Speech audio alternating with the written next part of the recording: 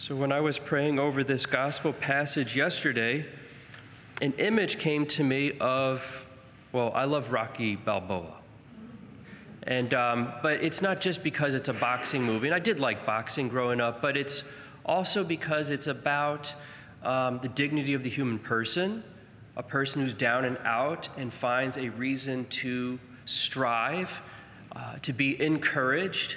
But what I wanted to bring in today was about, and I'm going to tie in the final match in Rocky II with Rocky Balboa and the final round of the match, and I want to tie it in with Jesus saying here, but that you keep them from the evil one, because he's speaking to his Father about a real person, an angelic person, not a human person, but angels are persons. They just don't have bodies. They're pure spirits.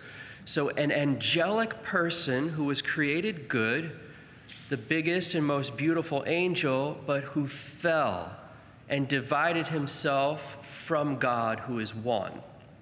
And so all he can give now is what he has, which is division as one of them, right? And hate and murder, and he's a thief, and all of that stuff, right? He's an unclean spirit.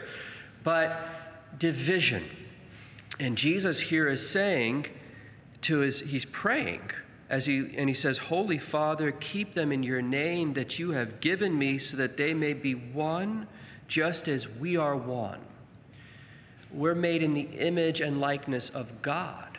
And so if God is one, the image and likeness of him needs to be united. But it has to be united in God, who is truth and love, right? Among the things that we understand about God.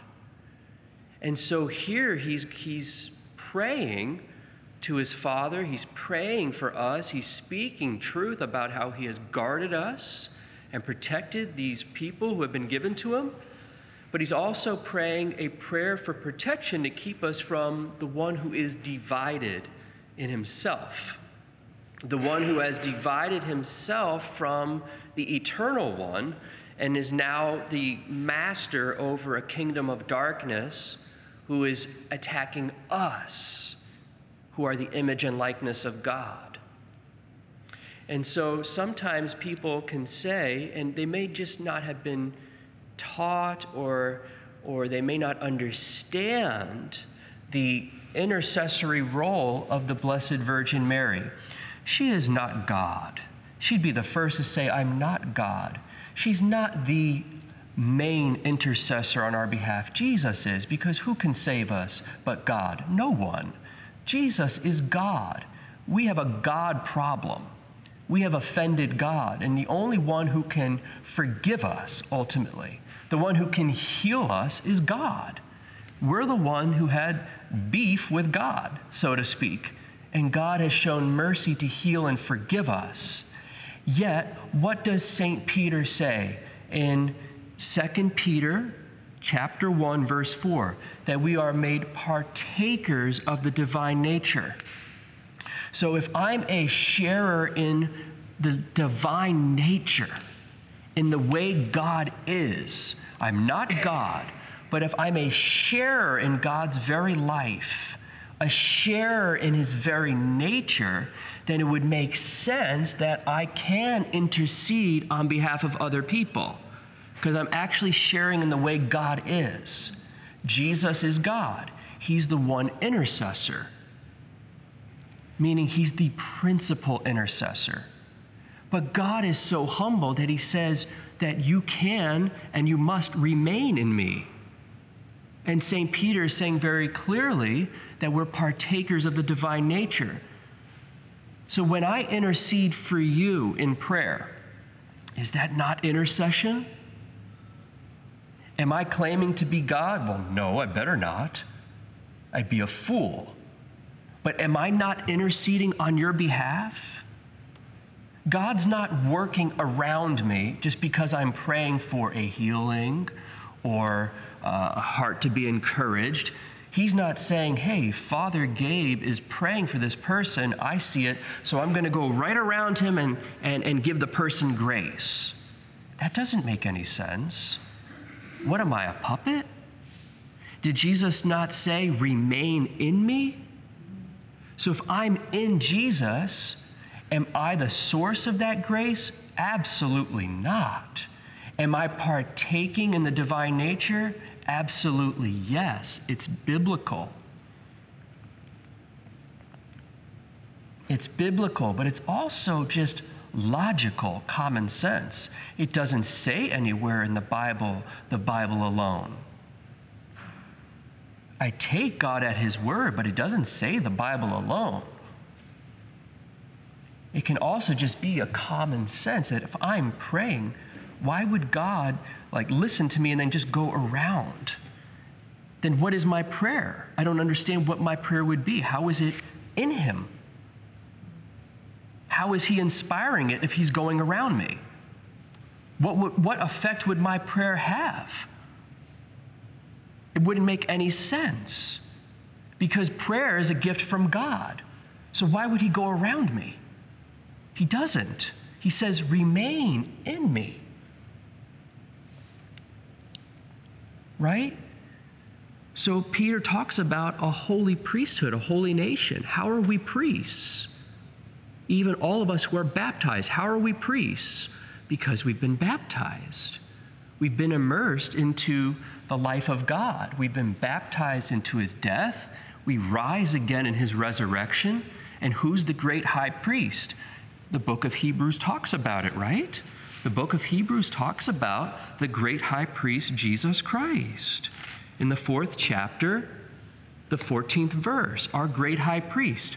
If I am partaking in the divine nature, there it makes common sense that I'm sharing also in his priesthood. Am I the great high priest, the one great high priest? No. Yet I'm actually partaking in his very nature. I've been baptized into Jesus. I'm a Christian. How can I be a Christian? Well, not in name only. That wouldn't save me. I'm not a Christian by name only. I don't get saved just because I say I'm a Christian and then don't live in Jesus. He says, remain in me. And the Blessed Mother remains in him. She said, do whatever he tells you. She's saying from her heart, if we take her as an honest woman, that she's doing whatever he tells her. She's an honest woman. A woman that is trustworthy. It's his mom. And she knows that he's God. So if you know that he's God and he's also your son and you respect him, why would you want to pull anybody away from him? Wouldn't you honor him as a son, but also as your God? If you know that you have nothing on your own, that you participate in the divine nature, and this one who is your son is divine, that everything you have is coming from him, would you not just common sense logically say, do whatever he tells you? Because anything that I have came from him. Yes, I can intercede on your behalf, just as you pray for each other. This is just part of love. If somebody's hurting, I say, God, help them. Well, where did this love of mine come from and this goodness? I didn't create myself. Well, it comes from God. God is so good and humble that he lets me participate in interceding because he wants us to be one. So with all of that kind of groundwork and foundation to have a little bit better understanding of the role of the Blessed Virgin Mary and our role as Christians, we're meant to be united as one in God, then we can understand a little bit of an analogy of why, if she's the best, if she's the holiest, if she's the immaculate one, would she not be the secret weapon? It shouldn't be a secret. It should be on billboards everywhere. It should just be known. Unfortunately, in many parts of the world, it is a secret. That shouldn't be a secret. So I call it a secret weapon because unfortunately, in many ways, it is. And the devil's very pleased to keep it a secret because he's very frightened of her. She's the God-bearer. She's the mother of God. She's the queen of heaven and earth. She's the queen of the angels. And the fallen angels are still angels. They're bad, ugly angels, but they're angels. She's still the queen over them, meaning she's in charge by participation in the power and authority of God. He's in charge ultimately, but she has queenship over them. So hence, when I watch Rocky, again, this is how God works with me because he knows that I like boxing and I like Rocky. And I'm Italian and was born in New York and raised by New Yorkers and in not Philadelphia, but that's what we like. But God speaks to me through it. In that last round in the match, the coach, Mickey of Rocky, says, go to southpaw, which means he's a lefty. He's been fighting right-handed to protect his eye in this match. But he's really dominant at left hand. That's his strength. And the Mickey says, you got to switch now because he's coming after you. Doesn't Jesus say the ruler of this world is coming? He has no power over me. And if we're partakers, Jesus shares that power with Our Lady. It's not the same. It's a sharing. So Mickey says he's coming after you. You got to switch. You got to go to your dominant hand. You got to bring out now the secret weapon because you've been fighting 14 rounds the other way. If you switch now, it's going to be the secret weapon. He's not expecting it.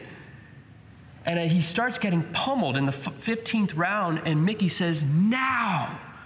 And Rocky switches to the dominant hand and starts pounding. He eventually wins. When I watch that, I feel like often God says, Mary is the secret weapon. You're really down and out? Turn to her. You're exhausted with life and your spiritual journey? Turn to her. You're stuck in sin, you're worried about your family? Turn to her because she's full of grace. I gave her this as a gift. The fool would not receive this gift. There is ignorance, and that's one thing. But if somebody knows or is just rejecting it without really thinking, without really asking, without really imploring the assistance of the Spirit of truth, the Holy Spirit, who she is the spouse of, then we're going to miss a major gift. Can we still get to heaven? Yes. If we're ignorant, yes. We need Jesus. He saves us, right? But there is a reality here that he came into this world through her. On that level, you need her. It's not God, but God came into the world through her. So on that level, you do need her. And if she's full of grace, if she has all grace, then every grace that we're receiving is flown through her. It's just common logical sense. And what does the Catechism say? That grace is God's life. Do I want to be alive? Oh, you bet. And if she has the fullness of it, then Mom, I need help. Mom, you're not God. I know that. But you have the fullness of grace. You have what I need. You have Jesus Christ, the source of grace. You magnify the Lord. I want that magnification in my life. I want to hear God better. I could do without a magnifying glass to read. But if I have a magnifying glass, I can read better if I have wounds in my eyes. And we all have sin, so we have wounds in our eyes. She's a spiritual magnifying glass. And she's the spouse of the Holy Spirit. She's filled with the fire of love. So do we ultimately only need Jesus? Of course. But a fool would say, no, Jesus is God, and she's not. Of course we know that. Of course we don't worship her. How can I worship something that's not God? It's foolish. I mean, we're not that unaware. But would I want extra help that God offers me? You bet. Are you a Marian helper? Join our Spiritual Benefit Society and start sharing in the graces of all the daily masses, prayers, and good works of Marian priests and brothers all over the world. Sign up is free and easy. Simply visit micprayers.org. That's micprayers.org. Thank you, and God bless you. Please follow or subscribe to this podcast to receive the latest episodes and updates. If you have been blessed by this podcast, I invite you to leave a review. Reviews greatly improve our podcast ranking and will help spread this podcast to other people throughout the world. Are you enjoying this podcast? I invite you to listen to more shows brought to you by the Marian Fathers of the Immaculate Conception. Join us daily for enriching spiritual content, which will help you on your journey with Jesus Christ. Simply visit DivineMercyPlus.org for a complete list of our shows.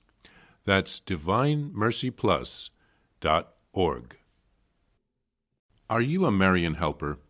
Join our Spiritual Benefit Society and start sharing in the graces of all the daily masses, prayers, and good works of Marian priests and brothers all over the world. Sign up is free and easy. Simply visit micprayers.org.